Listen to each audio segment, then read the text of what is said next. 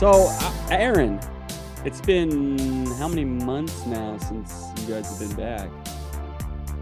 What month is this? Man, I think it was, I think we came back in May, not knowing whether we were going to move back to Kansas or not. And then about 2 months went by. We said we were going to take a 2 month break and just spend time with family, rest, spend time with the Lord. And then that would have been May.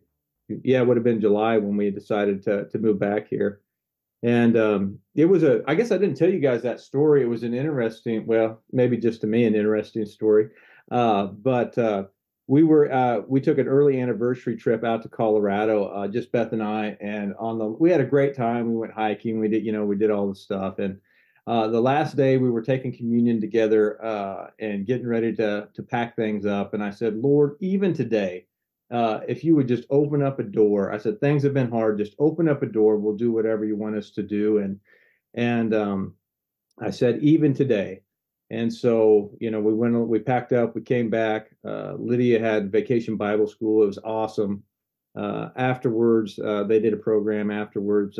Somebody came up and said, hey, we have this job that we think will be perfect. And we knew Beth had a degree in hospitality and hotel and restaurant management. And so they said, maybe just think about it if you guys are ever interested in moving back here. And so we said, nope.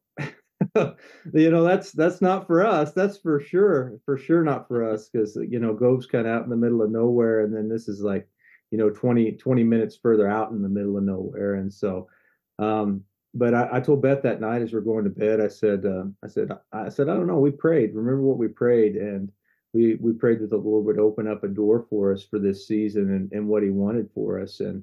And so 2 weeks went by, and Beth's like, no, no, no. And then finally she's like, well, I'm going to go ahead and I'm going to reach out. And we had a trip planned back. Grace had volleyball camp, et cetera, et cetera. And anyway, the ball started just rolling, and it was just, the Lord graced it, and the door was open. And I think it's funny. Sometimes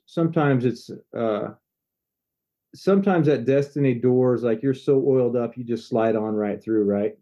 And then other times you're like, man, I really don't know what's going on right now in this moment. And you're kind of getting the nudge through the door a little bit. And I think that was kind of the moment, because we had no plans to come back to Western Kansas and for a season of rest, for a season of recovery, for a lot of different things that the Lord's doing. But anyway, that door opened for us.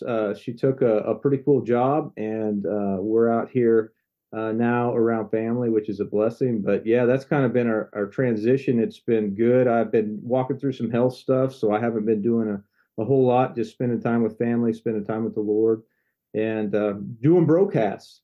Yeah, So man. yeah, that was July. So however many months ago that was.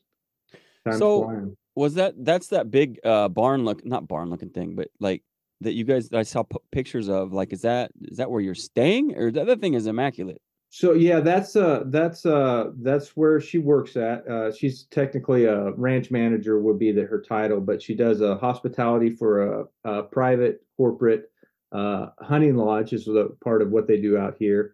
And so a lot of people come in, all over the place, and they get to tell them about their business and things like that, and they get to do some hunting and some other fun things while they're out there. And she gets to be a part of that, and Cool. really gets to maybe interact with, touch, or impact lives that normally wouldn't be in our sphere of influence. And the Lord loves down and outers, right?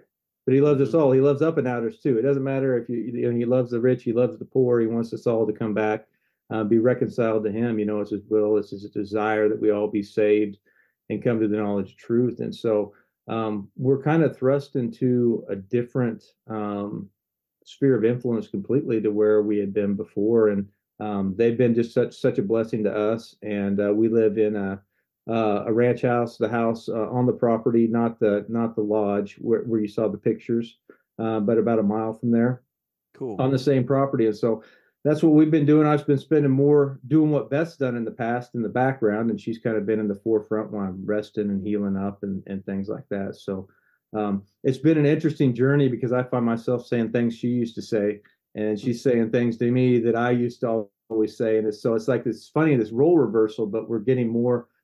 I know the Lord's helping us to in this season to be able to work better together by seeing different perspectives. I'm seeing her perspective. I'm like, man, some of this stuff's tough you were doing, and she's like, oh man, some of this stuff you were doing wasn't as easy as what it looked. And so the Lord's using that to shape us and mold us because He's an ever-present God. He's present with us right now in this season, right? But He's also preparing us for what's to come. And so in this season of rest, while we're while we're making sure that our lamps are full, that He's put us in a new sphere of influence, but He's also growing us. He's also maturing us through this. And like sometimes we think things are just real easy, right? We love the parts of the gospel where we're seeing people saved and healed and delivered, and the finances are flowing and coming in, and then there's other times where it's like, most of Paul's ministry, and you go down, you're like, ouch, ouch, ouch, ouch. And it wasn't the Lord that caused those things, but the call on his life put him in a position where the enemy was attacking him repeatedly and over. But through that, there's a refining that comes because we know that the Lord turns all things for good for those who love him and are called according to his purposes. So like we're in a season of where like we had a lot of victories, right? And people are like, man, they're running fast, they're running hard, and yeah, but it's came at a cost as well. We're going through a season more that's pruning right now, more that's resting right now, more that it's not seeing those natural victories, those things, those Facebook posts that everybody loves to see.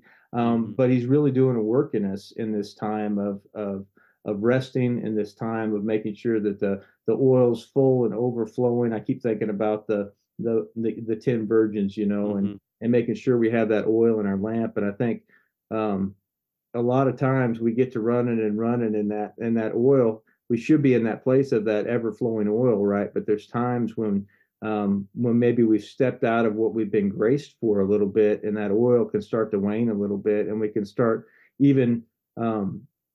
I love what I did in North Carolina, but we can also start serving ministry more than we're serving Him, and we can get so busy and caught up in trying to do the natural things that we're not serving, worshiping before Him, praising before Him, and the secret place is a little less time being spent there, and that's something that we need to be cautious in because there's times where that's graced and we're supposed to run, and like the secret place is everywhere we go. Yet at the same time, I can get distracted by good natural things that we're doing as well. And I think just to be open and honest with you guys, I think last season, I got as soon as we moved to North Carolina, I got hit with trigeminal neuralgia. It's one of the top two most painful things they say you can have, and so I was dealing with that and trying to continue to maintain and to go, and it was hard to focus and to read and to do all these things, and I think that part of this season of rest is because yes, part of that was grace, but I think I stepped out of part of what I was graced to do, and recognizing that doesn't mean anything was necessarily bad or wrong, but we have to be able to walk. We have to stay in the river. We have to begin to I think it says when you stay in the middle of the river, it's hard for those barking dogs to get at you, and the river of life, it's ever refreshing and flowing. And sometimes when we step out of that grace, it's not that it's a bad thing, but we can kind of get out of that river, out of the flow for us. And I think part of this season is finding our flow again. And the Lord's really laid you two on my heart in this season. I pray for you guys, and we're doing some broadcasts. But this is a good season. There's no such thing as a bad season with the Lord. And I'm talking a lot, and so I'll be quiet for a little bit. But that's kind of for me where I'm at. Like it's been a great journey, and you can ask more questions. I'll talk about whatever, but it hasn't looked like wins in the natural. Like it's looked like complete failure, utter failure in a lot of places in the natural. But it's being obedient to what God has for you in that season. And even if I mess up or if someone else messes up, you know what? God can restore that. He can bring that lost time even back in a moment. And so sometimes we get so focused on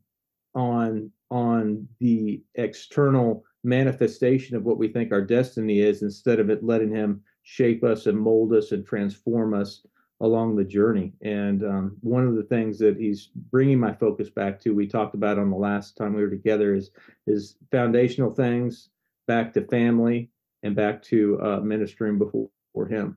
And so, he's taken me back to the beginning. He's taken me back to my first love, and it's been a hard, but it's been really a beautiful season. So that's that in a nutshell. Love That's it. awesome. Well, thanks for sharing that, Aaron.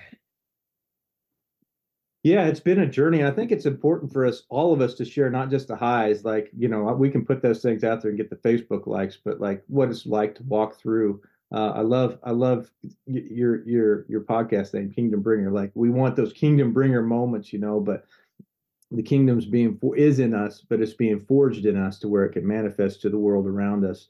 And sometimes it's coming through those harder seasons, and the seasons of those pruning seasons bring more fruit, and he loves us, so he prunes us, and that helps us produce that fruit. And that's what makes it. That's what makes the good stories, though, man. Is like the kingdom in me looks a little different than the kingdom in you. Yeah, come on. I'm not saying that the kingdom looks different, but the manifestation of that kingdom through me and my talents and my faults and my issues is going to look much different than either one of you guys. And I think that's a beautiful thing about the kingdom. The fact that God actually trusts us with his kingdom, Yeah. And we need each other to complete the mission, right? Yeah. Yeah, like that's probably one of the hardest realities to, like, in the natural world, you just go, go, go.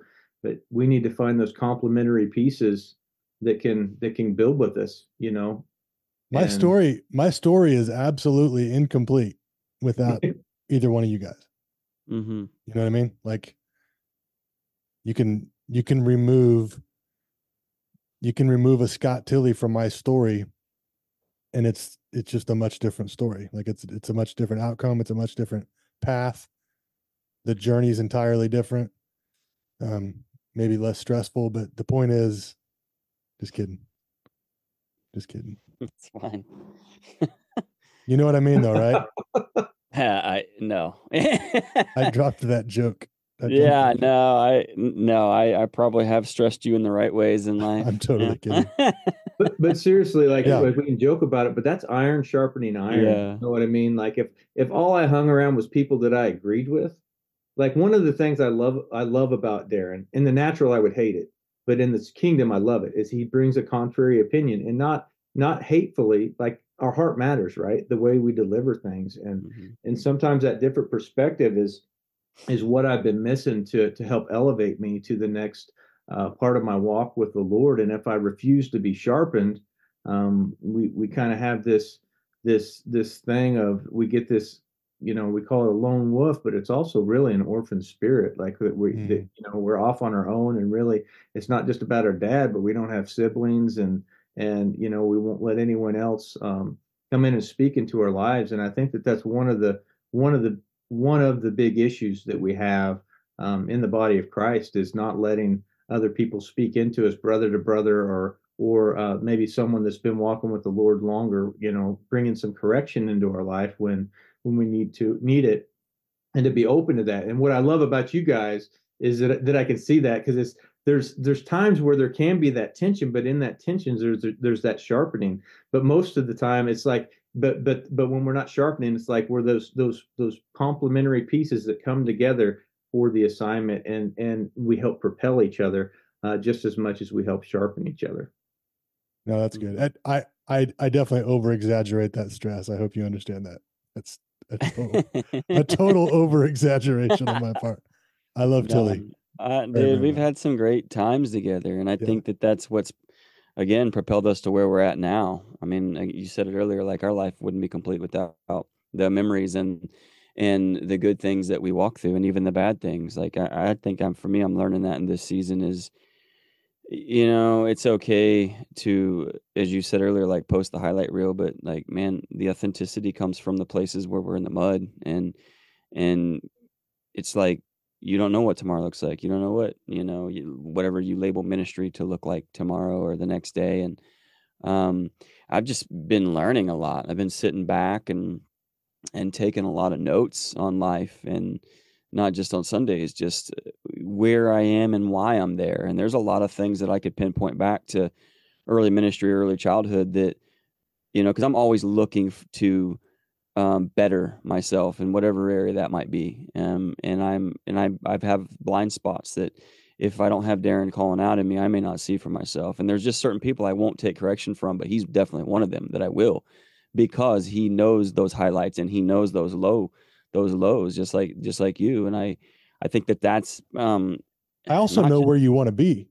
yeah, absolutely. That helps big time. Like, if I think something that might be lacking in the body of Christ a little bit is people expressing like their goals, expressing where I want to be, because they might be afraid of what that might look like, or they might be afraid to share that with somebody because they're not there yet. I haven't arrived yet. No, I actually have I have places that I want to be that I'm not yet, Mm-hmm. and that's a humble stance. I feel like it's a good place to be. Like, no, I haven't arrived, but there is a place I want to go. And there's a few folks in my life that actually know that direction. Yeah. And That's really good. I think it's good to say, like, you need to share that with people that you are taking with you to that place. Yep. Like, I'm not saying that they have to live in the same house as you live, but no, that's these good. are people that you've trusted. So it is an opening up of that. And I think once you voice that, I think God can honor that. I don't think that he can honor things that we often hide, like he didn't honor Adam and Eve hiding in the garden of in the garden scene. Like, when they came forth, it was like, okay, now we can work on this. It was, so I think that we have to have that perspective too, is who is it though? Because there's so many different people that I know that are in the boat with me but aren't rowing. So I'm like, dude, I gotta have something out of you, because you need me, I need you, we need each other. And without us all doing our job, then we're only going to get half of the pace of the place that we want to be.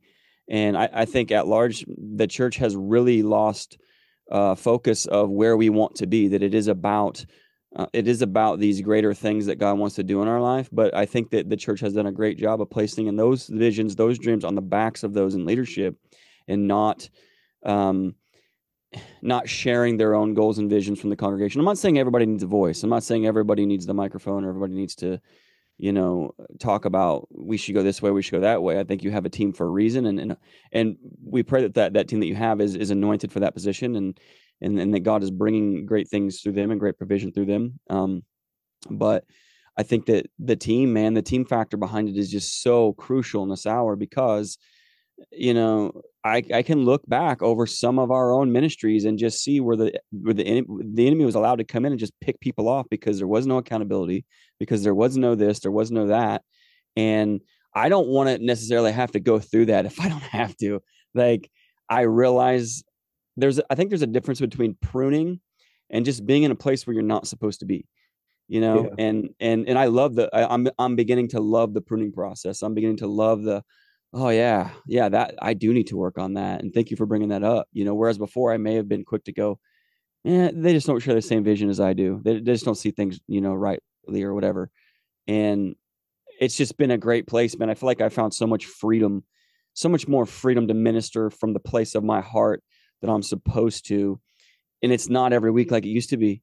I mean, it's every day, but in a different capacity, because I think sometimes we feel like it has to be from behind a pulpit, or from a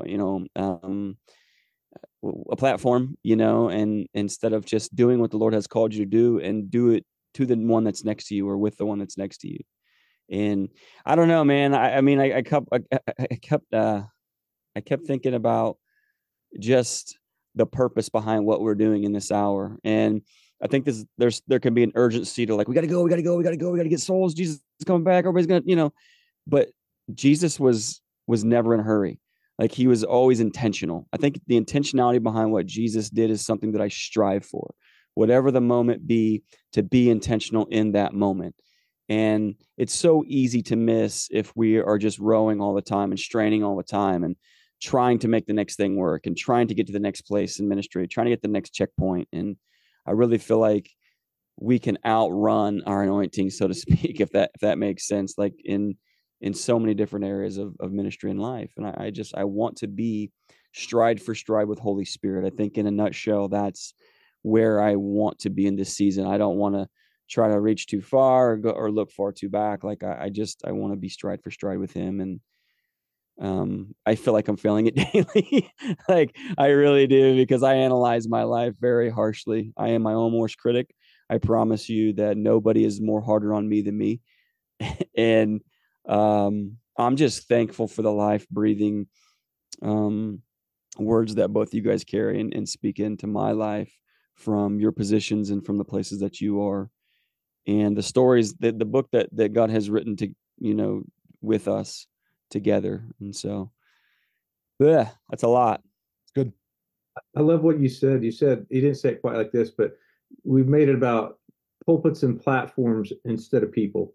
Mm-hmm. I think a lot of times that's the focus that we when we, pulpits and platforms aren't bad things in and of themselves, but when we make them the focus, and we lose track of the people. And um, I'd rather help build people around me, build the kingdom around me than and we can do that with big platform. You can do that with a pulpit, and those are great tools.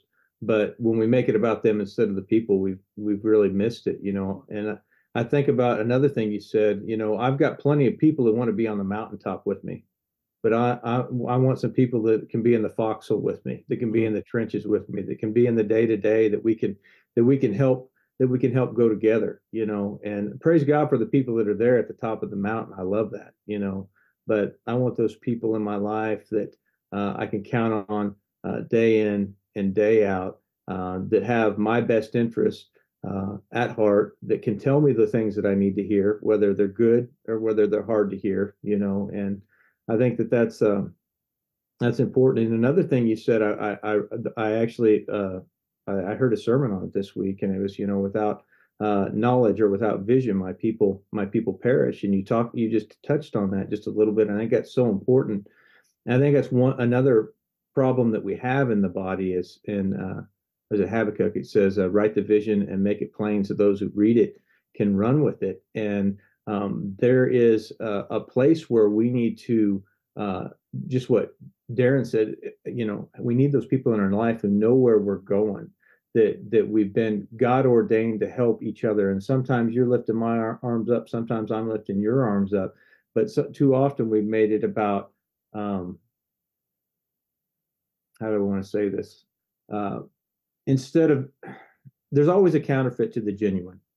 And there's always people that are trying to build their own kingdoms instead of the kingdom. And part of it's immaturity. And we need to recognize those things and be able to pray for people and to be able to help them. But when true vision is laid out, a vision from the Lord is laid out, it actually, it's like a magnet. It draws those people in that the Lord needs to complete that vision. And I think it's so important. That's why we need to be able to articulate the vision. And some of the biggest division that I've seen personally in the body of Christ isn't anyone missing their calling, but it's when one vision and another vision part ways, and we don't recognize, instead of blessing and saying, "Man, that's awesome. I want to help you any way I can in that, and I'm going to continue on the path that I am to fulfill that vision that the Lord has for me." We're like, "Oh, they missed it and they're off." And then we had a church split that was like that, and in hindsight, um, what I see was like, man, that was an awesome vision they were carrying. I should have helped birth that thing for them. I could have easily done that, and I missed it, and so the split wasn't a split of anyone being wrong, but a split of immaturity, and I think that there has been restoration that's came through that, but man, I don't ever want to see that again. You know what I mean? I want to be able to recognize a vision that the Lord has given to someone to run with, and I want to be able to bless that. And I may not be able to run with them all the way, but I want to be able to bless that. And I think a lot of times what we see is this competition instead of this completion, because I can't complete the whole assignment. They've got part of it to do too. And when we recognize that, then that's the body that's starting to work together. But we've made this about clubs and about how many people I can get someone in so I can stay in ministry and this and that. And then we've missed the fact that, man, they're doing something awesome over there. And there are people walking in maturity that do this well.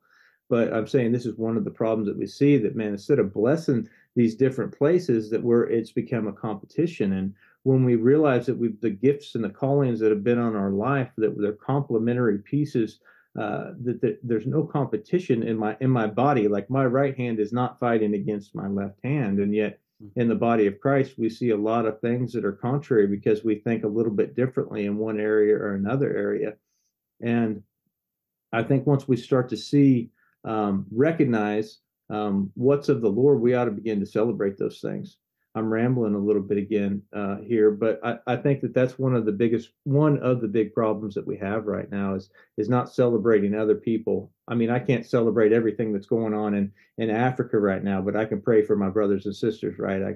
I can bless people that way. But in our own communities, just think about the division that we've all seen probably in that, when the Lord wants us to be in that unity, that place of beautiful place of brotherly unity, where it ends up being that place of the commanded blessing. Because if we're truly building the kingdom, there's going to be enough provision, and that's not just finances, that's people, that's laborers.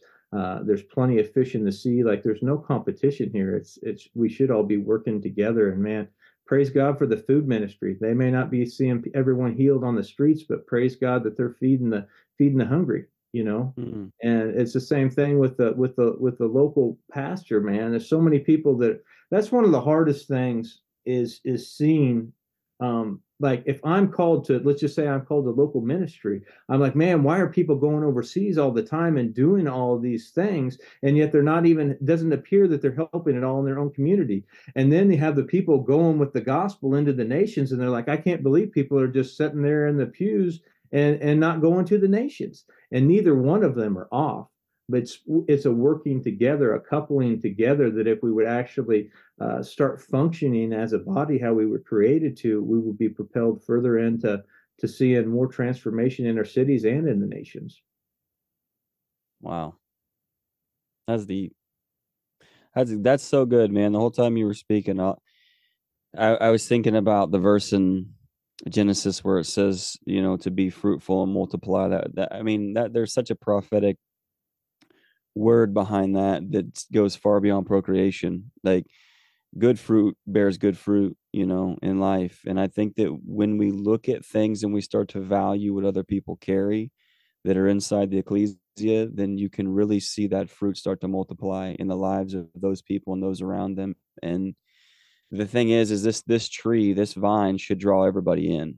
If we're doing what we're doing rightfully and with the right motives, that we're just preaching the gospel, professing Christ, I do believe that all those things just bear good fruit. And one of the things that my pastor Michael talks about is that this is a house of miracles. This is going to be a house of miracles, and I believe that. I believe it already is. We've already seen some pretty awesome things happen, but I think that the more that we are fruitful and multiply with what we have, the more those things are going to be prevalent, not just in services, but outside the four walls and in the streets and in the places where people, a lot of people honestly just fear to trod. And I think that, man, where there's fear to trod, there's just really this lack of I think it's compassion at large, because somebody out there needs what you have. I've always felt that way in ministry, like Scott Tilley.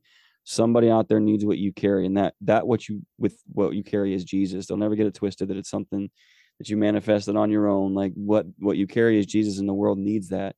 And I think that it just equips us more when we get to see front row that fruit beginning to multiply in our lives. And that, to me, it creates such a spirit of unity, Ephesians 4, just about the whole chapter being about unity, and about, it goes down this list, and, we all know 4:11.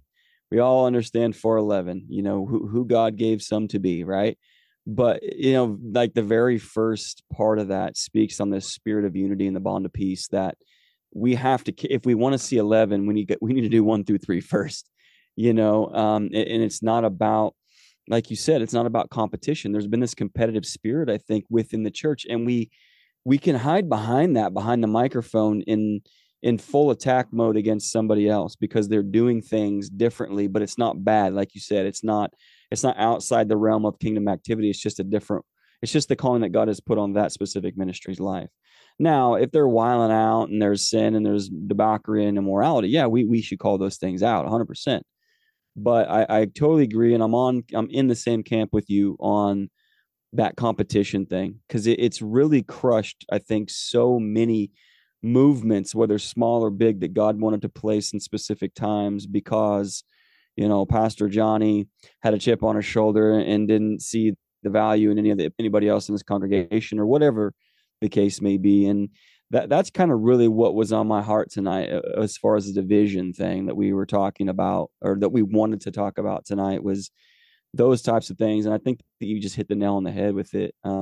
The competition thing, it's a real thing. It's a real because, and I think it's probably more of a thing in America because there's a competitive spirit in America. There just is. There's this nature to want to be better than my neighbor. I want to drive the better car than my neighbor. I want to. Dude, I work in juvenile probation. When I ask these kids what their goals are, 9 times out of 10, get women, get money.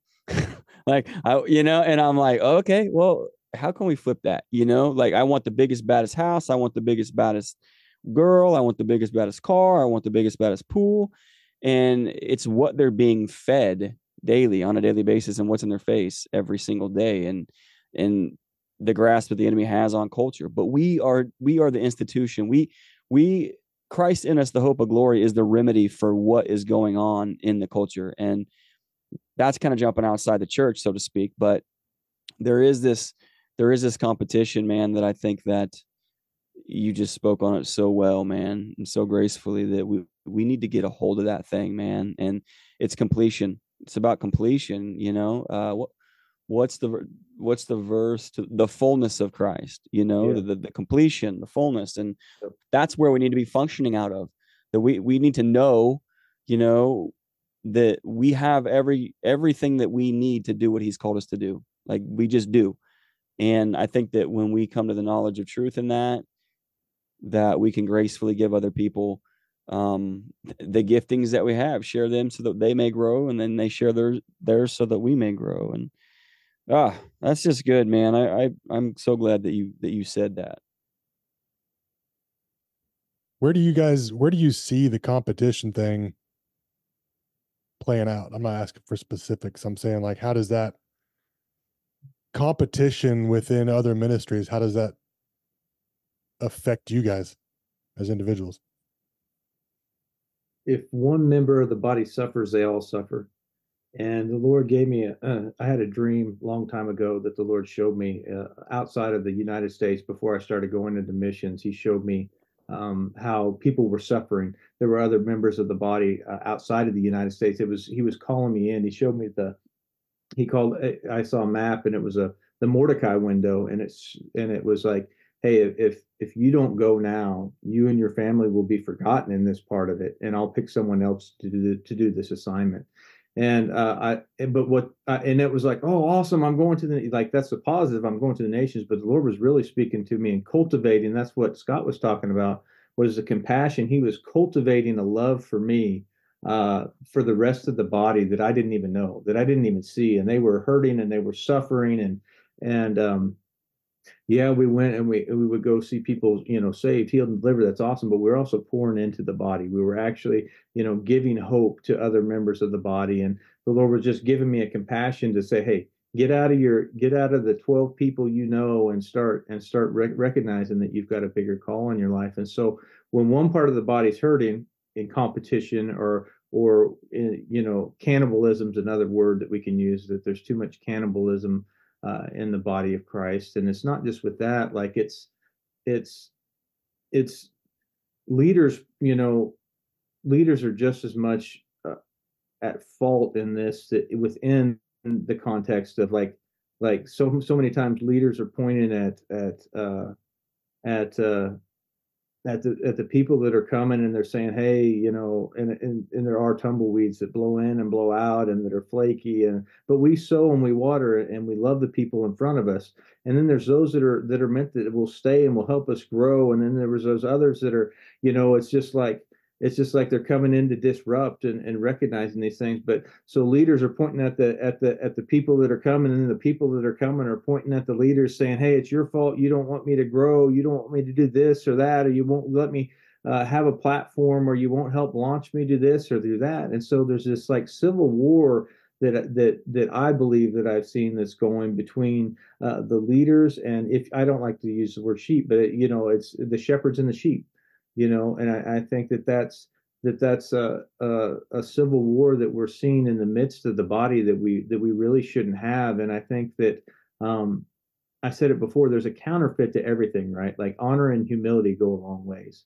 Like um, it's the counterfeit to that is James 3:16 and 17, where envy and strife, where jealousy, envy, and strife is, there's every evil work, right? There's confusion and every evil work. And so when there's that jealousy that comes in, and there's sometimes that leaders don't necessarily want people to grow, because what happens if they grow and they go further than me? Well, that's the kingdom. That's what our heart should be, right? But I think that that's one of the problems that people that are coming up, some people feel like they have. And then the opposite of that, right, is like the leaders.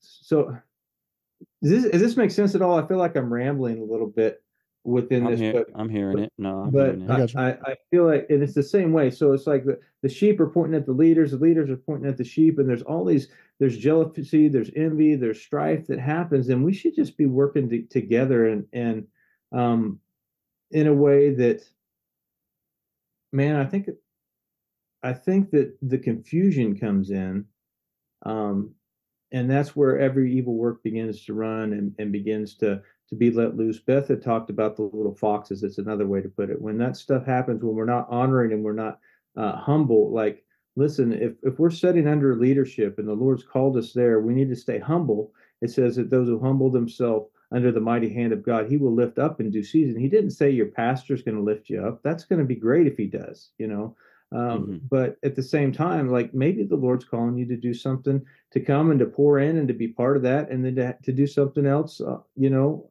outside of that. And I think that when we honor the leadership, like we want to do that, and what happens is people get hurt. We get offended, and then we don't want to submit to leadership. And it says submit to one another, so leadership doesn't want to submit to the body and to the people around them, and then we get this competition that we're talking about. And it can look at like so many different things. Um, in so many different ways, but that's what the enemy tries to sow. He tries to sow the jealousy. He tries to show the envy. He tries to sow the strife. And then those seeds begin to come up, and it's sometimes slowly. And that's why we've got to take that time. We've got to make sure that we're spending that time in the secret place, because so many times there's that post out there that what's it say? It says Jesus.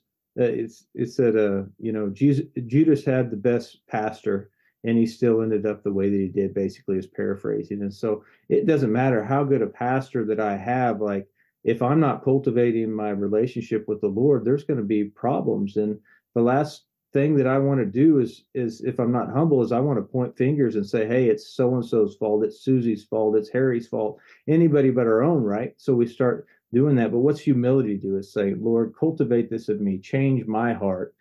Pride and envy and strife is like, Lord, you need to change them. You need to change their heart. And I think that that's something that I I don't know. I feel like I'm tiptoeing around things, but I hope that you're hearing my heart on that. I think that there's so many seeds that have been sown that we need to make sure that we're tending our own garden, Mm. because when we're sowing the word, the incorruptible seed, it's if it lands in good soil, it's gonna produce good fruit, right? And so we Hmm. need to make sure that we're tending our own soil, like we are good soil. But we have those things that pop up, those things that harden our heart, and we become like that hard ground, or the thorns that come up, the cares of the world. Like I'm guilty of that at times. Like we get caught up in all this other stuff that's going on, and I need to make sure to tend that part of the garden, so I'm not sowing that jealousy, that envy, and that strife. And the same thing with like leaders should want to lift others up. You talked about Ephesians 4, and it talks about, I'm going to read that real quick.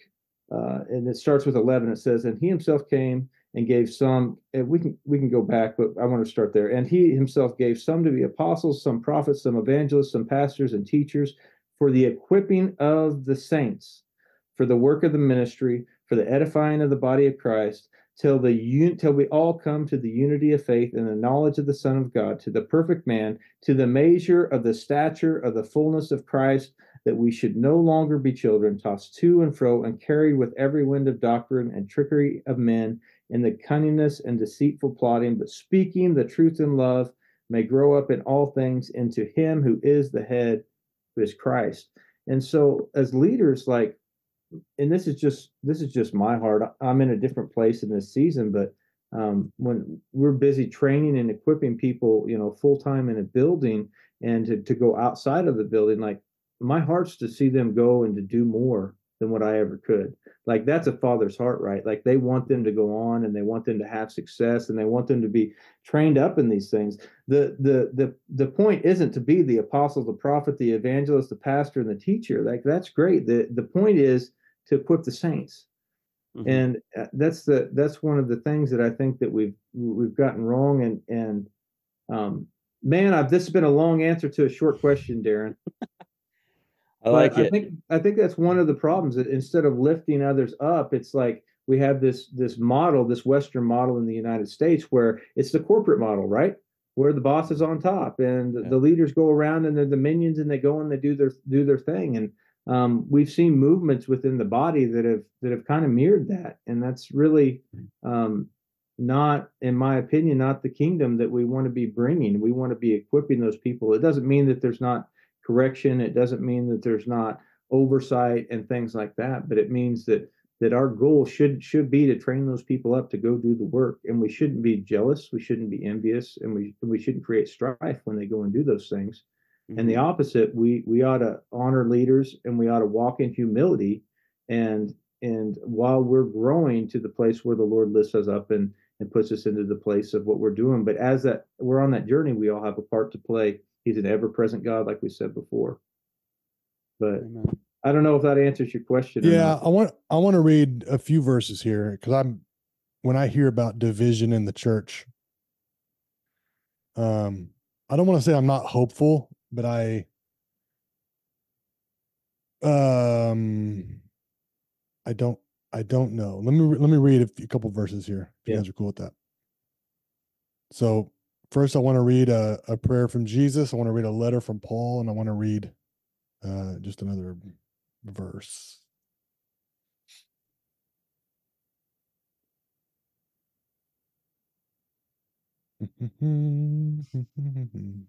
You didn't have your bookmark in there? I did. I deleted it by accident. I really appreciate you coming prepared with the verses. This is impressive. Well, I did. So John 17, we know it's Jesus praying. Verse 9, 17:9. My prayer is not for the world, but for those you have given me, because they belong to you. All who are mine belong to you, and you have given them to me, so they bring me glory. Now I am departing from the world. That's not the verse that I need. What's the unity verse that he talks about there?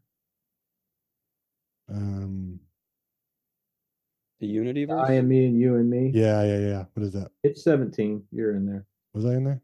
Mm-hmm. Yeah. 17.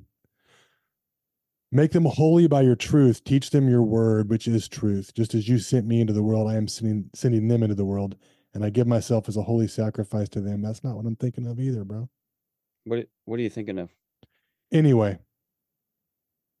Yeah, it's 21. I pray that they will be one, just as you and I are one. As you are in me, Father, and I am in you, and may they be in us, so that the world will believe you sent me. When I read that 21, I read this a while back, and I was like, what does that look like? I pray that they will be one, just as you and I are one. And when I think of that, my first thought was, do Jesus and God disagree on anything? Shall two walk together unless they be in agreement? So like they're in agreement. The Word and the Spirit are in agreement. The Father and the Son. Yeah, come on. Yeah. And so when he's praying to God, I pray that they be one just as you and I are one. And then I hear so much in the body of Christ of, I just agree to disagree, brother. Mhm. It's okay that we have disagreements. We're all in this together. We don't have to agree on everything.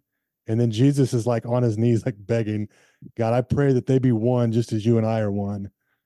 And that verse woke me up just to his heart, like what his heart was in that prayer. And when I read that, this is hard to like even talk about because I'm not like, it's a fact that we have disagreements, right? It's a fact that the three of us on this computer screen may not agree on every little thing. It's a fact. But should we? Like, is that God's desire for us to be in like perfect union and be one just as him and Jesus are one? You know what I mean? Mm. And are we okay trying to get there together? You know? Mm.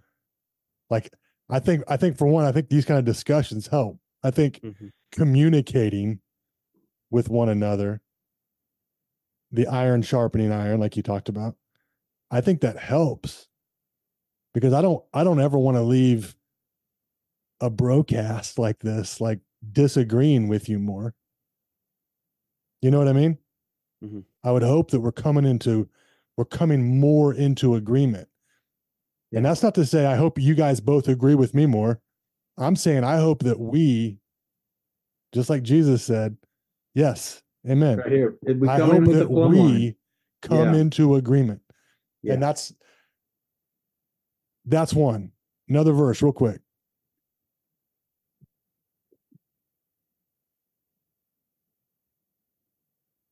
Dang it, and skip that one too. Well, you're finding that verse. I think that that's so Yeah, awesome because go that's for it. coming into agreement, not with Scott, not with Darin, not with Aaron, but coming into agreement with the Word of God. And Mhm. that's where that brotherly unity is. It's not coming in, it's not us getting our own ideas. It's us coming into alignment with the plumb line, us coming in alignment with the Father, us coming into the life of Jesus. He says, if you've seen me, you've seen the Father. It said Jesus only did what the Father, he only said what the Father said. He only did what he saw the Father doing. And then he goes, if you've seen me, you've seen the Father. And so he represents what coming into this unity looks like. And Mhm. so that's knowing the Word of God, that's knowing the will of God. And I think that did you find your verse? I don't want to keep going. I did. No, you're good. You're good. But so I think that's so important because Scott and I talked about hearing the voice of God, and one of the ways that we hear the voice of God is we can recognize when anything is counterfeit. And so when we know what the Word of God says, when we know what the will of God, His character and His nature is, that's what we're coming into alignment. When it says it is the will of God for all to be saved and come to the knowledge of truth, First Timothy chapter 2 verse 3 and 4, he wants us all, it's his will for us all to be saved, healed, delivered, kept safe, made whole, preserved, to do well. That's what that word saved means when you look it up. And he has his will for all those things. So anything outside of that will, we can begin to recognize, okay, that's not the Father's will, so that must not be the Father's voice. So we can come into alignment with that. But then you have the iron sharpening iron in the body, where we have this pendulum that's swinging back and forth. You have the super sensationist on this side, and you have the mega charismatic Pentecostal on this side. And it's like, as we begin to the pendulum swinging, we should make smaller and smaller corrections as we're coming into alignment with him, as iron is sharpening iron, as we're beginning to grow and come into alignment with the Word. And that's what it is. I'm not, hey, don't agree with all these things that we're seeing over here, all these things we're seeing over here. Let's come into alignment with the Word of God. Yeah. Yeah. I also just want to add something. Like the context of that prayer is at a specific time. Like that's the night before his crucifixion. He knows what's coming and he knows the scattering that's going to happen with his sheep. And I believe that he is beckoning with all that he has, with every reason that he has, after spending time with these men and seeing their demeanor and watching their certain emotions and the way that they move about life. Like he's beckoning God, like, do not let them do not let them split over what's about to come. He wasn't specifically talking to a specific church. He was still praying for the disciples and those who would come later. Obviously, it's in there. Like, I don't pray for these alone, but on those who would also become later. And I think that there's a spirit of unity that rises within us when we always revert back to, like Aaron was saying, the plumb line. When I keep the first things first, I think unity kind of takes care of itself. There's just times in your life where you're just strolling through with people and there's no problems and there's no issues. And you're just like, man, this is almost too good to be true. And then the one guy that has a different opinion always says something, and it's like, oh gosh, we were so good for a while. I think Jesus is beckoning the heart of the Father on behalf of the disciples at this point, like in this traumatic event that's about to unfold. You see it, you know what's going to happen, but I'm asking that you keep them together, keep them as close as you and I are, so that they can get through this, not just get through this event, but be powerful and grow from this event. And I don't know, that just hit me when I was reading that, like what was happening, where they were going, what was going to happen next, what had happened to this point, and it just spoke to me in a different light with and I love that prayer is so, it's a spoken prophecy for those who would come later too, right? Like, keep them in unity, make sure, make sure that everything they do is for one another. And anyway, did you get your verse? Yeah. So, and then in 1 Corinthians 1, he's speaking to, again, in context, I understand the Church of Corinth. But if all scripture is inspired by God for instruction, I want it, right? Yeah, I could sure learn from that. Let's hear it. 1 Corinthians 1:10, and literally subtitled Divisions in the Church. I appeal to you, dear brothers and sisters, by the authority of our Lord Jesus Christ, to live in harmony with each other. I think a lot of people would read that in today's culture and think that's the part right there.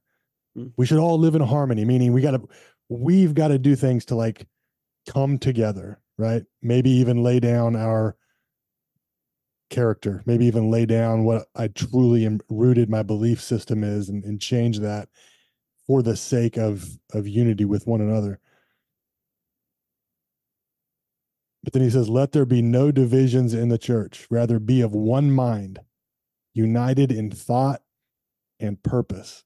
And he goes on for some specific examples, but I'm a writer, and I like when somebody writes something, I like to believe that they're believing what they're writing down, And when his prayer and his major concern is that the people aren't of one mind, that they're not thinking the same way, that they're not of one thought and one purpose. Again, I feel like that dispels the I agree to disagree. It's almost like I kind of choose to refuse. I refuse to agree to disagree with brothers. It's almost like I want to lock ourselves in a room until we're in agreement. You know what I mean, though? Box it out. Like, though. Yeah. I'm not saying that it's possible. I'm not saying that we should. I'm saying that's my desire is it makes zero sense to me that the three of us would disagree on important aspects of the kingdom of God, and I agree. And yeah. And we're in full agreement. In fact, the word says to avoid those disputes. Certain people too, right? The ones that deny the power.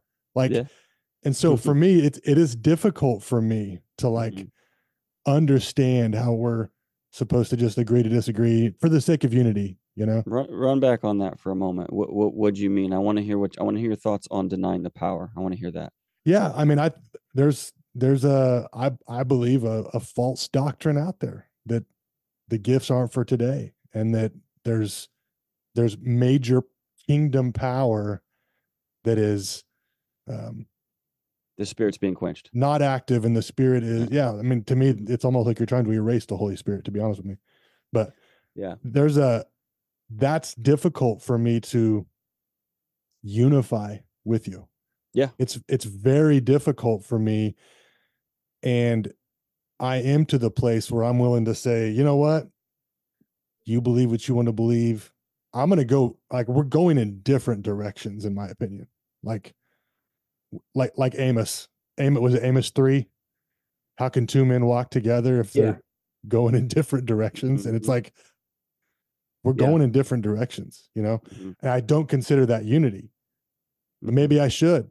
I mean, maybe that is unity, like in spirit or whatever. But to me, it's like, if we disagree that God is who God is, like, you know what I mean?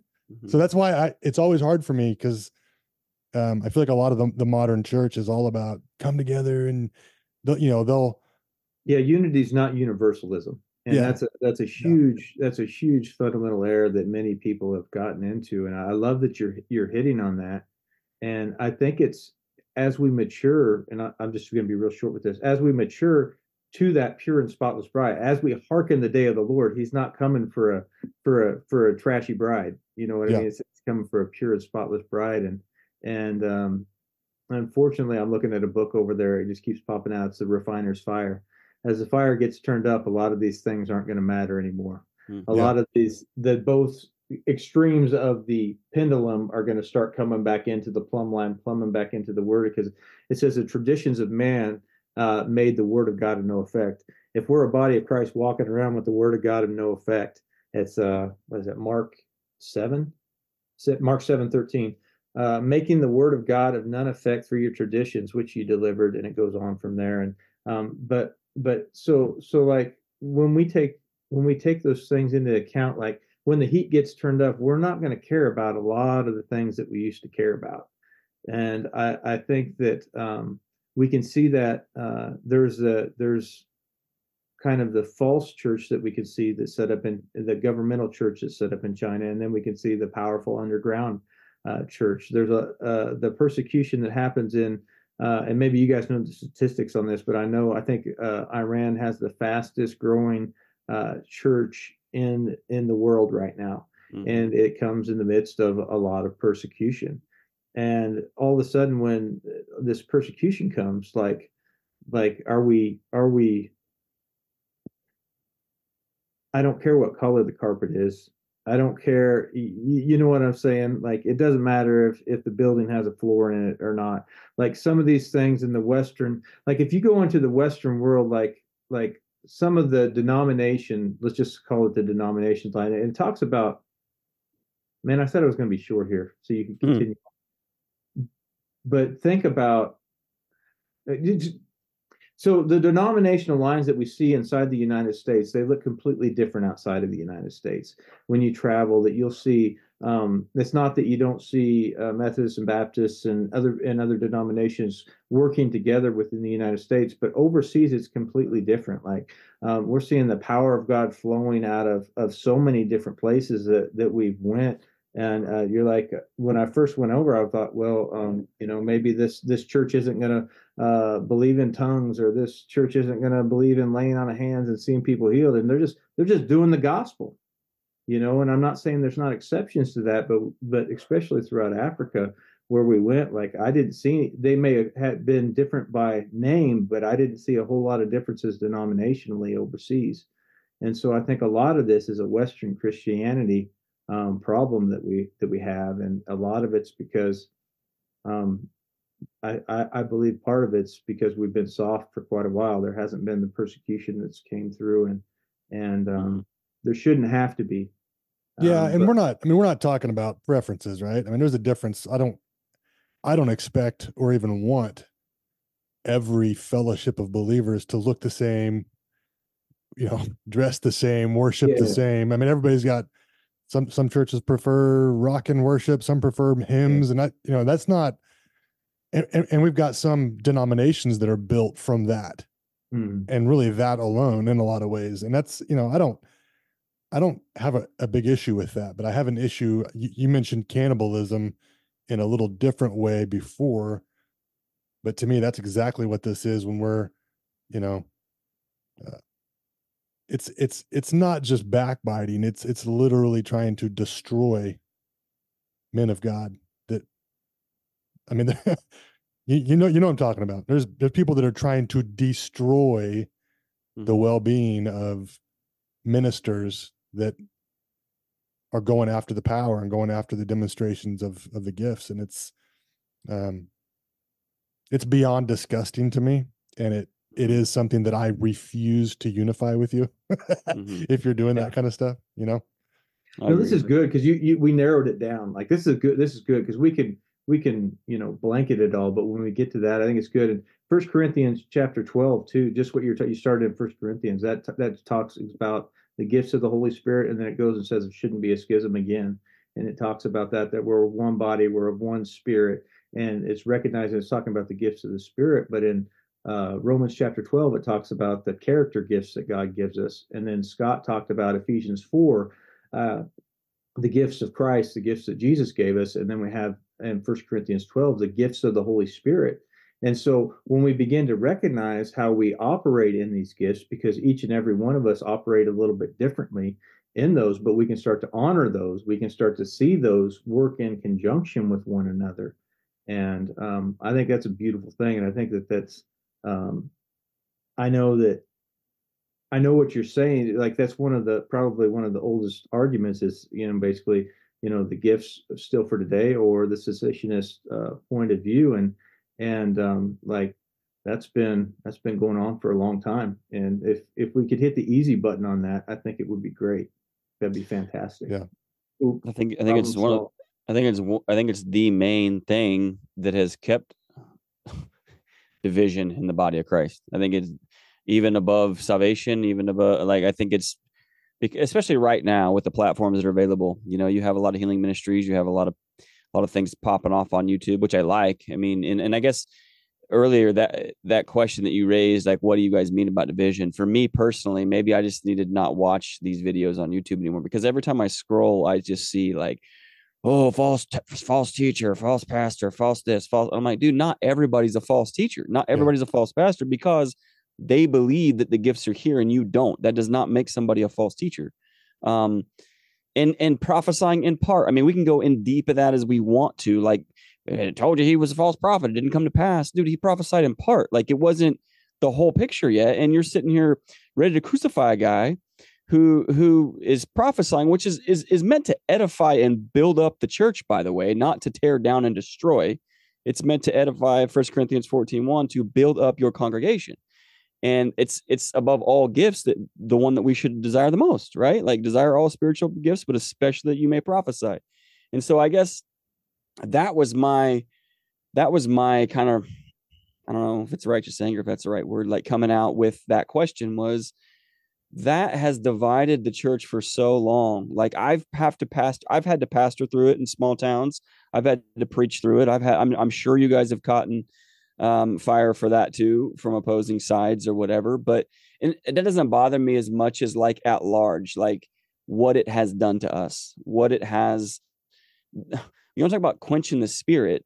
Disunity in the body will do that quicker than anything, like quicker than anything. And some of the people that we all are thinking about right now, like, that I've seen go after these men of God that you speak of, it's disgusting to me. It makes me like see those in my stomach churn. Like, man, is that really what you studied today out of the scriptures? That's what you got? That one thing was to attack that man, like who is doing great things for the kingdom of God, who is seeing souls saved, who is seeing people delivered, and like, you're going to go after that specific thing. I guess that was my whole, I'll just say, like, some of the questions, man, like, there's going to be questions on this podcast that Aaron and I are covering, about the Word of Faith movement, and why, like, one of the things is, like, why is it, I can't remember how it was phrased. Why is it detrimental to the church? Why is it terrible for the church, the Word of Faith movement? And I'm assuming he's loping, certain people in this category, and I'm you can usually tell where someone's coming from just from the questions usually, but yeah. Sure. But I think it's good and genuine though. Keep going, Scott. But I think there's good, genuine questions that people want answers to right now. And I think we're going to see, go ahead, Scott. Sorry. No. You're right. You're right. You're totally right. And I just want to make sure that I'm answering this appropriately so that it draws people, to a greater knowledge of Christ, and not, because I'm not gonna argue with anybody. I'm not interested in doing that. I don't have the capacity in me right now. Maybe one day I'll do a panel that I will, but like, I just don't have the capacity to sit here and go back and forth. Cause that's what I've done on Facebook is, well, I have to prove what I say I posted because you don't theologically agree with what I just posted. Like that game to me is so stupid. Like, because 9 out of 10 of these people won't meet you for coffee and explain why they have a difference, but they will post about it.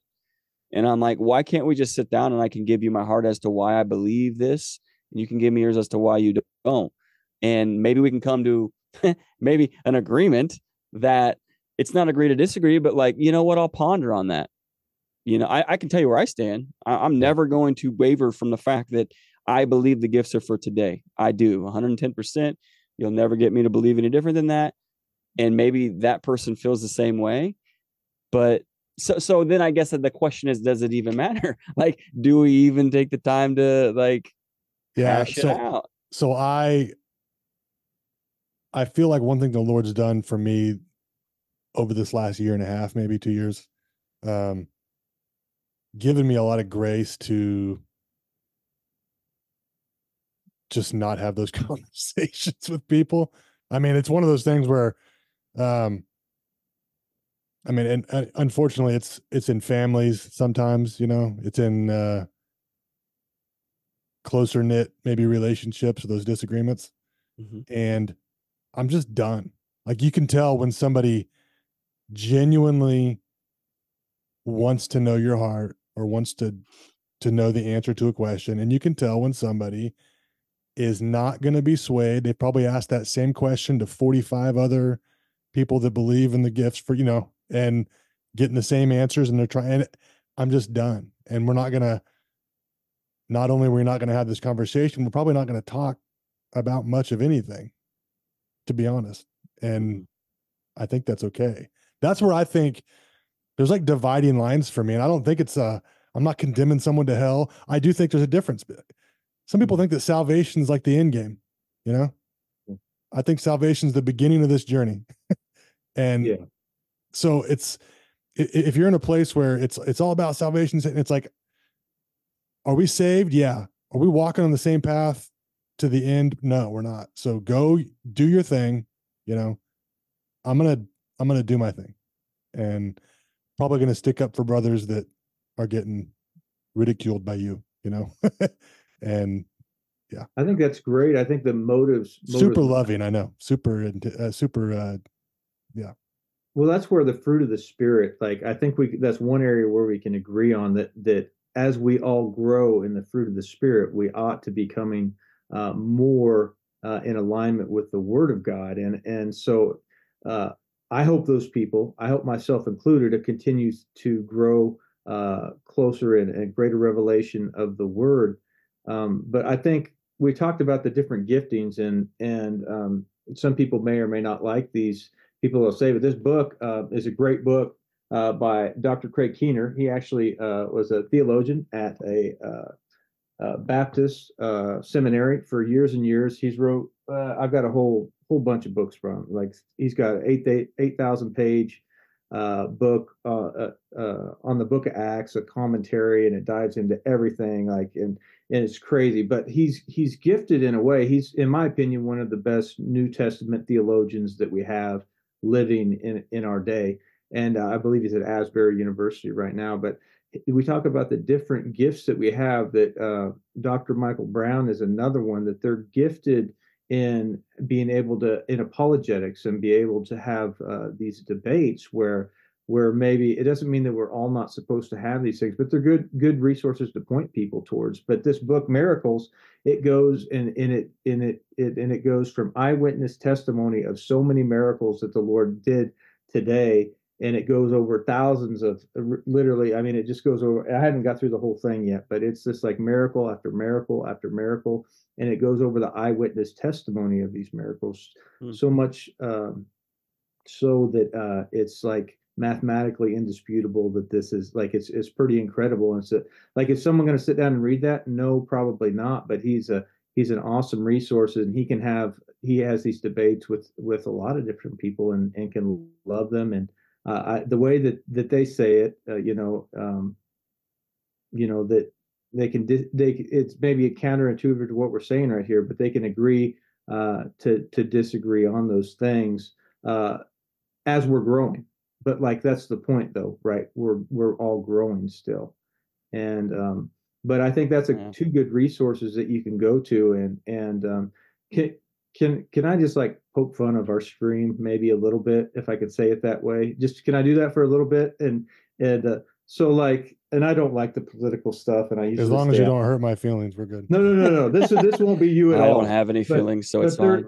There was a lot of things with prophecy, especially around the last election, that people were questioning. Like all these words came out from the charismatic Pentecostal prophetic stream, right? And I love that stream, and that stream is growing, and that stream is maturing. It has people that are mature. It has people that are just entry level and growing into those things, and so we had these election predictions or election prophecies, if we can say it like that. And not all of them came to pass the way we thought they would. And many people recanted. And like, but now all of a sudden, we have another election season coming up, right? And one of the same people that most people prophesied was going to get in, here he is again. Now, if he gets in, redemption time, baby. All these books released about times and seasons. Like I've got it wrote up already, you know. I mean, I'm just kidding, but like these are the things that we have to be able to laugh at ourselves in these areas that we're growing, because we saw people that probably all of us know and respect that recanted, and now we're sitting like, you may have prophesied that in part, and you didn't have the time right. Like you know what I'm saying? And like then all of a sudden we find maybe people we respect and pointing towards maybe more towards our stream on an area where we need to grow. We're like, oops, maybe there's a time in a season, or maybe we missed it, or maybe we got to understand that there's things that are conditional. Some things are in the Bible, we know that things are prophesied and that they're going to come to pass. But some things in Jeremiah, it talks about a conditional prophecy that this will happen. And I could look it up if we need to, but you can't. I think it's Jeremiah 23 to 25 right in there. And it says, this is going to happen to you as a people, but if you recant, I will not do this, will not come upon you. And so we have to recognize that not necessarily all things are prophesied are going to come to pass, that some of those things are conditional, but then we can get into that place of error, walking in immaturity, where we say, well, oh, that's conditional. Well, no, sometimes we miss it, you know, and think about when we talk about prophecy, like, is this okay to poke fun at? Like, I like to poke. No, I was going to say, if we're going to talk about prophecy, I mean, that's one thing that if you're willing to prophesy, you've got to be willing to have that prophecy be tested. Like that's, I mean, it is just as important for us to test prophecy as it is for us to prophesy. And so I have zero issue and zero problems with people testing prophecies that are going. And I think what we've gotten into as a prophetic culture is fluffy words that can't be tested, you know? And then people from the outside looking in are like, well, yeah, they're saying that. And we were having a conference, and a pastor and a few people from their church that didn't believe in the gifts for today, and that people were still healed, and the power of God's moving today. And they came over and they said, you call yourself prophets and you this and that. And the guy was sitting in a wheelchair. Like, had no legs. He's like, why am I not healed? Like, well, hey, listen, I'm not batting 100% here, but I tried to de-escalate it. But like, that's the thing. They looking in from the outside. They're like, well, why is this not happening? Why is this not happening? Well, we're growing to the fullness of Christ as well. And so we need to operate in mature. And that's what you're saying, Darin. I'm sorry, I keep interrupting. No, it's good. That just goes with it. I mean, I'm not afraid. I probably prophesied things that I wouldn't have wanted people to test in the past, being humble with you right now. Yeah. But now if I prophesy, I want it to be tested. So I think God's okay with us being careful with what words come out of our mouth. What's life and death in times and seasons. Like, we don't have to prophesy every single thing, you know. We don't have to prophesy every election cycle. We don't have to prophesy every Super Bowl. You know what I mean? Like there's certain things. A buddy of mine, Josh Littlejohn, actually, he's like, I don't get this whole prophesying the election thing. It's literally a 50-50 shot.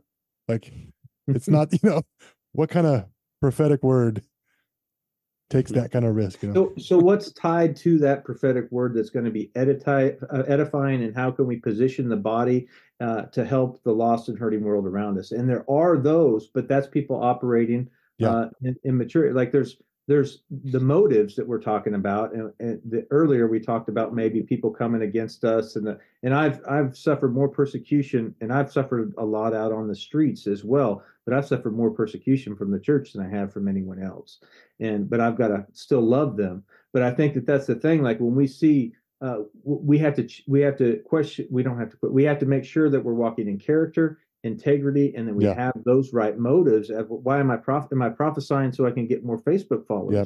So I can build my platform. Yeah. If I talk about dreams and visions, I'm going to get a whole following, and I do when the Lord leads. But I maybe once or twice every 6 months. Like I'm not hammering on that.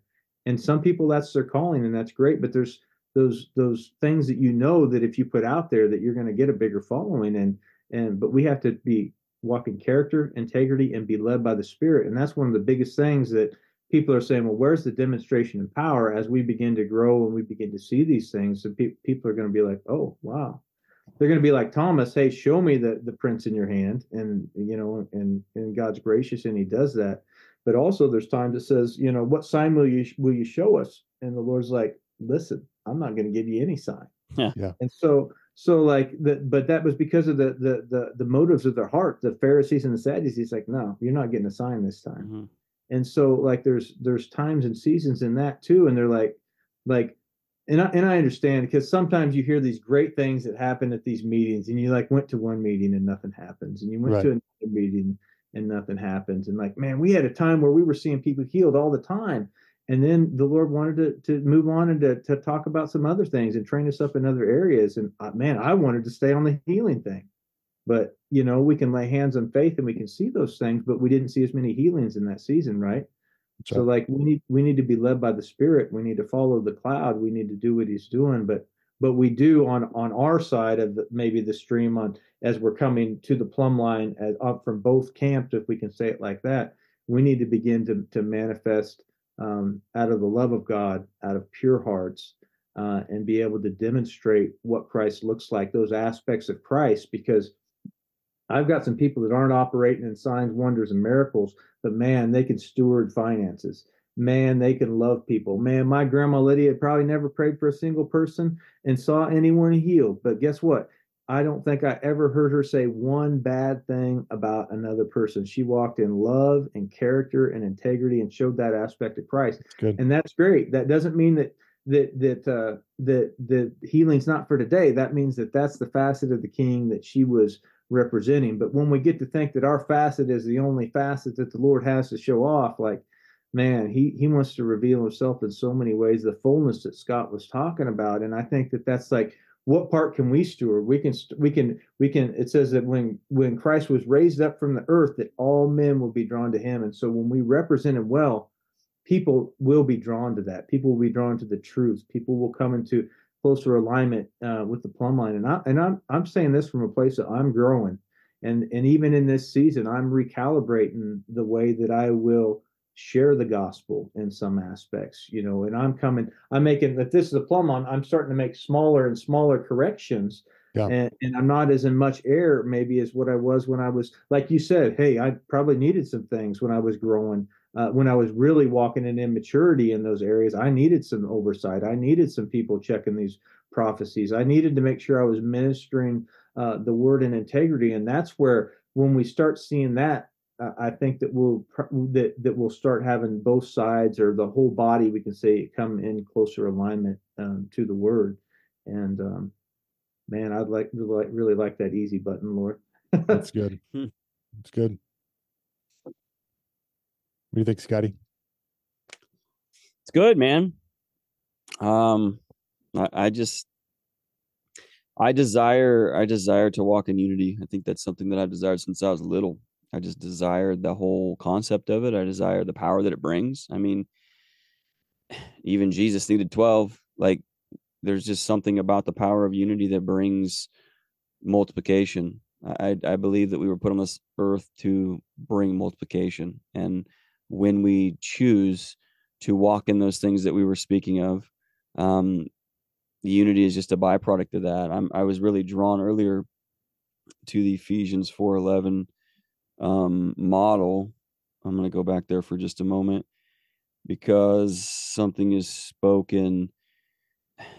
So in 1-3, this is just slap me in the face. I therefore, a prisoner for the Lord, this is Paul obviously speaking to the church at Ephesus, urge you to walk in a manner worthy of the calling in which you have been called. He starts with that. So it's going to highlight what that is. It says, with all humility and gentleness, with patience, bearing with one another in love, eager, like contending. You're going to have to contend for this.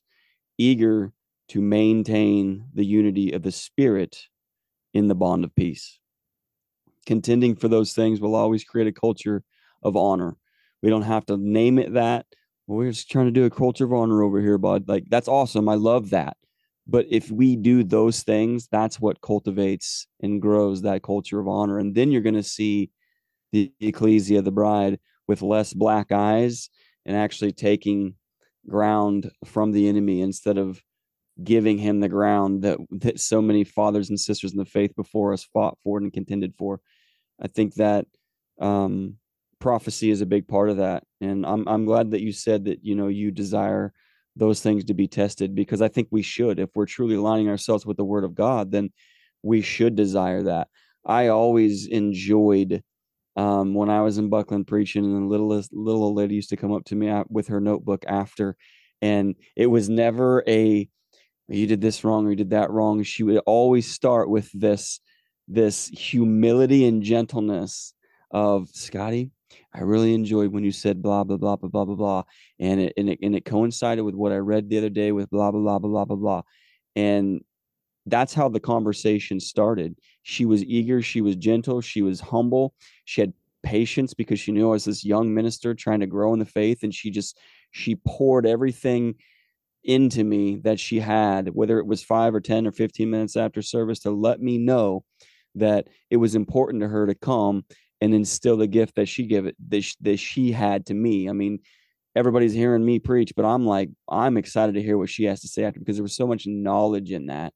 And I just believe that if we walk in that type of fulfillment, because that is fulfillment, when we're eager to do these things and when we're eager to maintain, like, one of the things that I think about in maintaining or contending for faith or contending for peace or contending for unity is, like, there's going to be an opposition coming. I mean, to contend for something means that something's coming to take that from you. Every title contender that's ever boxed, whether it was Tyson or Ali or whoever, like, they had to contend for their title, right?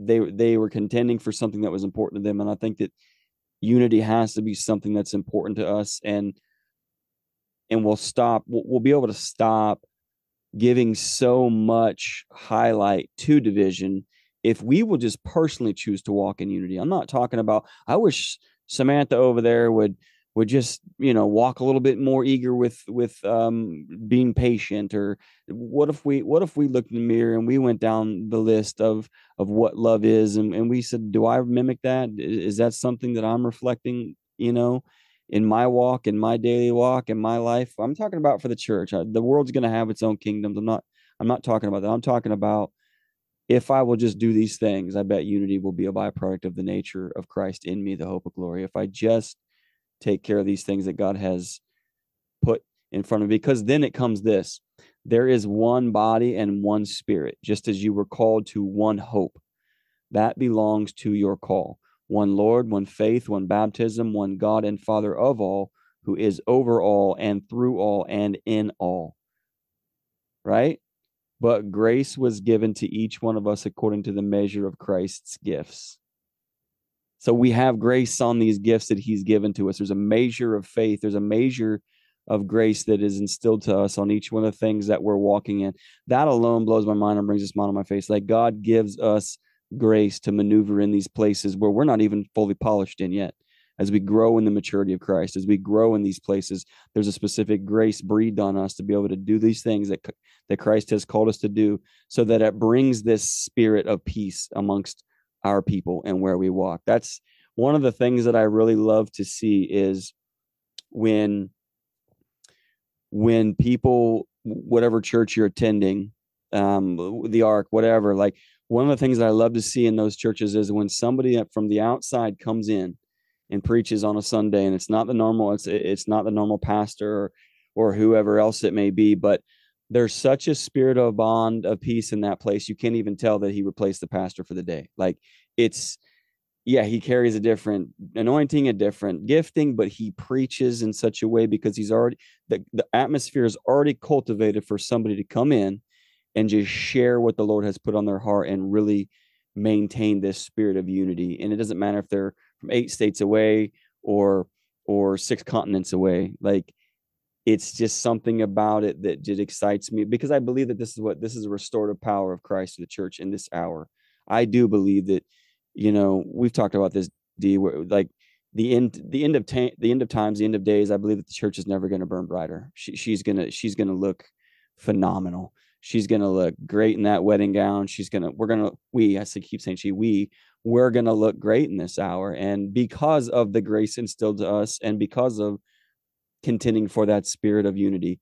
And man, I don't know about y'all, but like I for the first time in a long time have been kind of like contemplating, because what you want to see, what your own desires are, what your own wishes and wants are. And then I desire this place now where I'm like, hey Lord, whatever you want to do today, I'm okay. If it's super or something fell.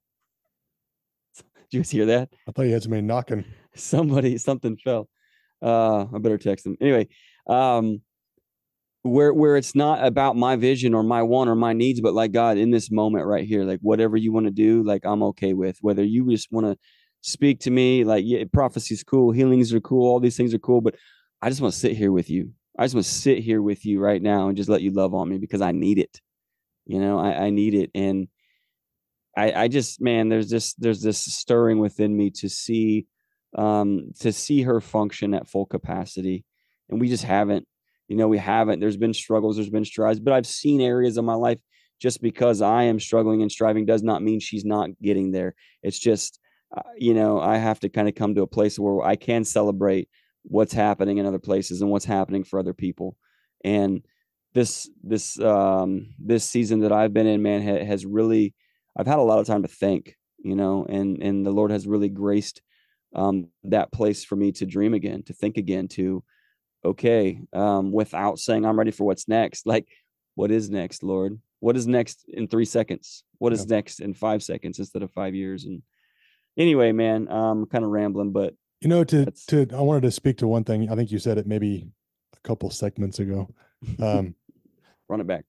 Just the idea of what we take in and how that's aiding our heart and it's gauging the temperature of the church by the things we watch on social media and the reels and the YouTube videos that we're watching. The heart of this cessationist movement, in my opinion, is in a different church, not mine, not anywhere near me. And yet I know what comes out of his mouth. I know the things that he's saying. And I feel like that's definitely one of the curses of social media and the internet, is that even us looking to strengthen ourselves, we're allowing outside voices that, you know what I mean? Like I guess I'll say this. I think we're more unified than we think we are, because we're allowing these voices to speak untruth, right? That the church is crumbling, or the church, you just said it, bro. The church is going to be stronger. So we have to take into consideration this stronger church and a great falling away. Like, they're both happening. Mm-hmm. They're both going to happen. Yeah. What's that? Yeah, it goes hand in hand. Yeah, they're both going to happen. And I think that if maybe there's just there's a call for us to just be more focused on what's in front of us, Mm-hmm. And I'm sure you and me follow some of the same stuff on social media. You know, I'm sure we follow some of the same people, see the same reels, have the same, you know, blood boiling points when we watch some of that stuff. But it's like, what if we stopped watching that? Mm-hmm. And we went to church on Sunday and we loved the people that were in front of us at work. And you know what I mean? And we got on calls like this and we encourage each other. We encourage the people that want to be encouraged, right? In the Lord. And we grow gifts and we sharpen the people that want to be sharpened. It's in our circle. Are there going to be the haters still? Are there going to be the naysayers out there? Yeah. But I think about Jesus's ministry, and it very, very rarely did he, from what I can read, did he just go out and do sermons where he just dissed on the Sanhedrin, you know, or he dissed on the teachers of the day. You know, he preached the kingdom of God. He preached the message of the kingdom of God. Was he afraid to respond to the naysayers that came to him and followed him around? No, not at all. But he didn't waste a whole lot of time like really caring about what they were talking about, you know. Mm-hmm. And I'm speaking to myself too, because it's I fall into that trap and allow just certain people's pages that I still click on every once in a while just to see what they're saying. You know what I mean? You know what I mean? I know. And it's could I stop doing that? I could stop doing that. Yeah. And guess what that would do? That would just allow me to believe more in what the kingdom of God is doing in this day and age, and really care less about what the enemy's doing. You know, that's not like losing sight of his devices, but it's not. We know what social media is for, and we know what the purpose and the plan is of the enemy with social media and with the mainstream media and with that stuff. You know, we maybe we're called right now to take in less of the stuff. I don't know. I love the scripture. Blessed are the peacemakers, for they are the sons of God. And peacemakers doesn't mean we're just going around, you know, lazy, not caring about other No, you got to things. make it. Yeah, I think about Paul. You know, I think of what was the scripture? It says he called you whitewash walls, dead men. You know, you're dead. You're pretty on the outside, dead on the inside. And like, ooh, wow, that's what did Jesus do when he made the whip and cleared the temple? He was making peace. Right. I think like when you were talking, like I always kept thinking about like we have to recognize that our enemy is not flesh and blood, that it's principalities, powers, rulers of darkness. So once again, our stream, we can make it all about like I'll ask people, you know, what's going on? They'll be like, oh man, there's this principality and this over there, and it very well could be, but we need to recognize that. Like we need to bring it back to the plumb line. Like not every one of us is dealing with principalities on a daily, but now that's right. Atmospherically, we may, but like so, like we need to bring it back to the plumb line, but we need to recognize that there are different spirits that are affecting the people that are in our region. Now, when we're abiding under the shadow of the Most High, when we're in the secret place, when we're in that Psalm 91 place, you know, we can walk above the snake line. We can walk not affected by that, but the people around us will still be affected by those things in our regions. And so, to see breakthrough for them, for the church that's not walking in that, and for the lost and hurting world, we need to keep sowing. We need to keep watering where the Lord leads us. We're not casting our pearls among the swine, but Paul said he sowed and he watered, and God brought the increase. And I think what you said was like we need to know who the people that we're called to, because the same thing, like if I had $1 million, we could go out and help every person we see, and we could probably still be broke by midnight if we met every need, right? Yeah. So we it's not that it's bad to go out and talk to each and every person, but we need to know who the Lord has for us to be pouring into, to be sowing into, to be watering. And I think that we can get so caught up in, for me, it's family. I recognize it when I go back to the holidays, right? And I absolutely love my family. I'll spend time with my family anytime you want. But no one can take me back to an 11-year-old boy quicker than my two brothers, just poking and poking and poking, and like, wow, yeah, Lord, they could still get me. And I absolutely love them. But we just razzing each other and takes you. You know what I mean?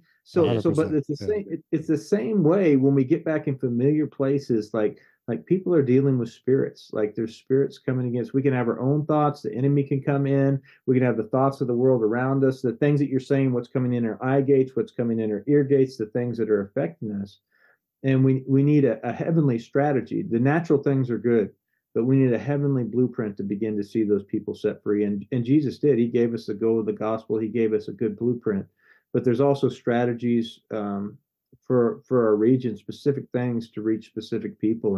And one of the families that I reached was through helping construction, doing some construction for free for them, and then being able to form that relationship to be able to pour into their lives. And that's the thing about social media. People are pouring into people's lives that aren't relational.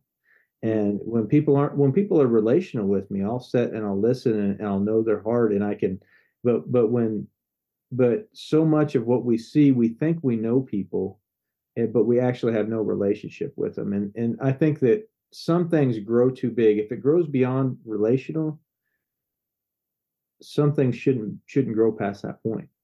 And I think that there's times when we let other things influence us to the place where um, we're letting those outside things, those principalities, those powers, those rulers of the air, and they're coming in through sometimes our Facebook feeds, like what you're saying. Or, I'm blessed. I'm not listening to these people anymore. I'm having a nice season of the Lord, and it doesn't mean that you're not supposed to check those things. Like Yeah. it's different things, and I know that I know that it's God's heart to see us restored, but I know that it's God's heart for us not to compromise the Word of God on that journey to get to that place. And I know that love covers a multitude of sins. And I know that if we want to pour into people, we have to cultivate a love for them. And I'm not saying there's some people there's a few people on the street that unless the Lord told me to specifically go back to those people and I had a word for them, I wouldn't even think about it. You know what I mean? And I've had some experiences with other people within the church where unless the Lord specifically tells me, I'm like, no, I'm just going to leave that. I sowed and watered somebody else's job, but you'll bring the increase. I think Yes. that I think that sometimes we think of ourselves more important than what we are. Like Amen. it's the paradox of the gospel. Sometimes it says not to think of yourself more highly than you ought. Yeah. And I think that sometimes we get into that place, and that's why it's so important to stay humble, because that exalting of oneself, that pride can get in the way of those things. And man, I know in the last decade my understanding of the word has matured so much. Mm. And over the last 20 years, I don't even recognize myself.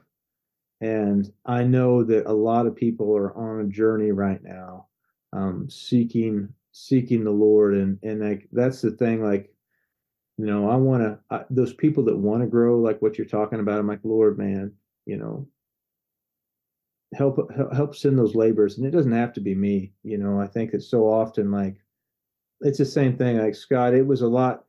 The Facebook post may have hit a little harder when you were pastoring in Buckland, right? Like you may have reached a few more people, and people like may have interacted with you a little bit different than what they are right now. And I'll speak the same for me. Like, I don't have as many people coming to me for the same reasons. And I'm just like, it's kind of odd. Like you find out relationally, maybe it was you weren't as important as what you thought you were in that Mm-hmm. moment. And that's a great humbling place to be. I'm just speaking for myself in this. Like sometimes we think that we're going to be the one that makes all that change, but we're called to sow and water in the people that are in front of us. And like I probably have, I don't want to say it like that, but I'm okay with having less influence if I'm reaching the people that the Lord wants me to reach. Amen. You know what I'm saying? Like 100%. I don't have to be the one. Like if he wants to give me that, like if he wants to give me that platform, that's fine to reach people. But I want to make sure my heart's in the right spot, because I've Yeah. seen a lot of people falling, and like that's tough. That's not when we don't represent. We all make mistakes, but when we don't represent them well, when we're talking about maybe these two camps, the two sides of the pendulum, like the other side of the camp says see. It's like almost a happy when people fall. Like, see, that couldn't have been the Lord. Yeah. And then we throw everything out that they did because of a mistake that they made. And I'm still making mistakes. I've got to repent to my kids at times when I don't do things right. Like, and God's a God of restoration. And in those moments, like, that's a big part of the division that I see in the church, is a celebrating of people's downfall.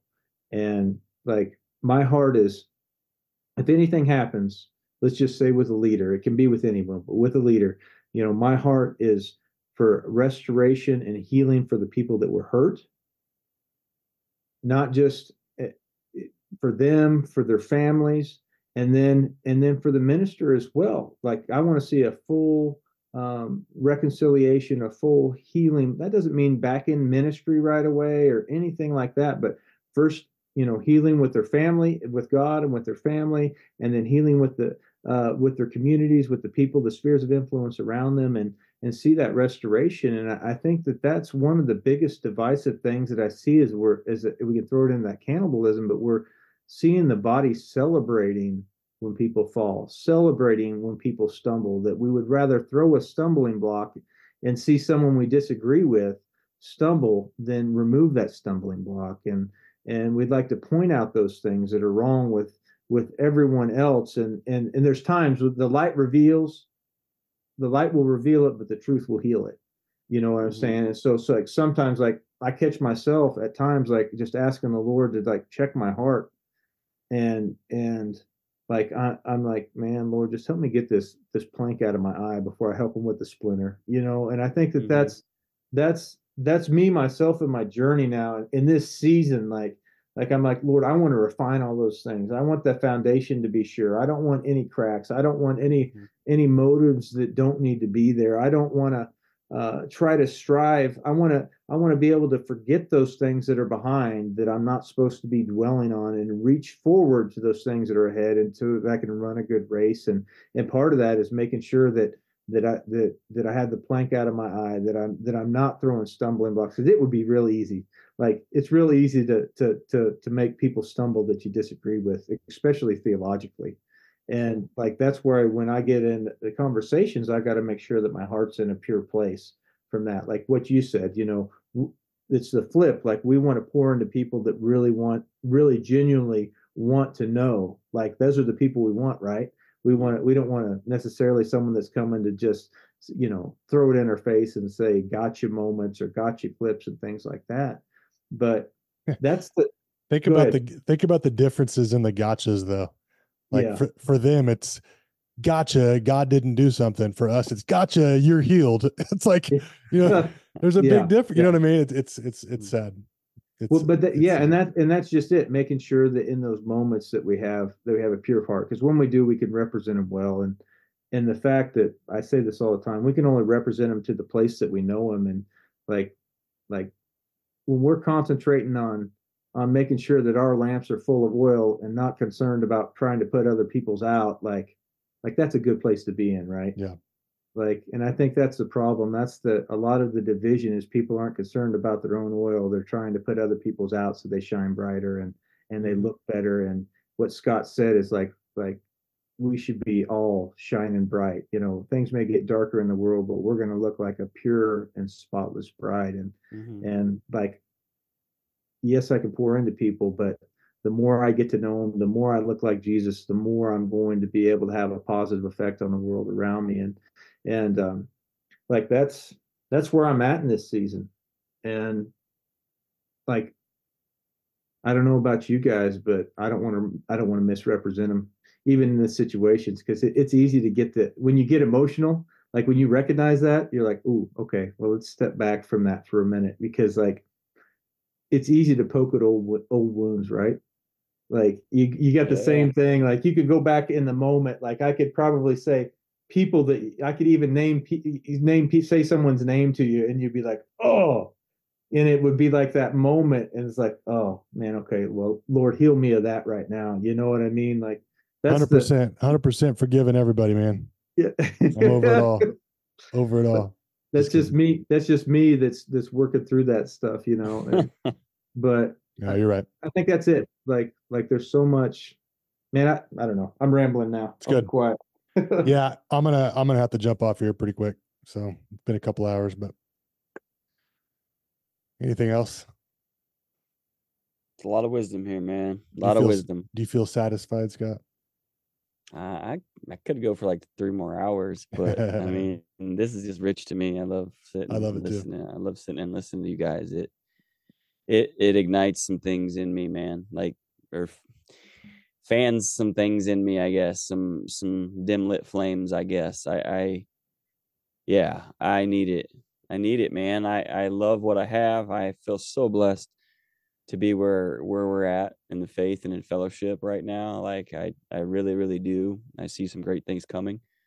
But I love reminiscing, and I love seeing where the Lord has been faithful, so faithful to you guys. And I just, that to me alone is enough, man, to see what he's doing in the lives of those whom I love with the love of Jesus. Like, that to me is enough.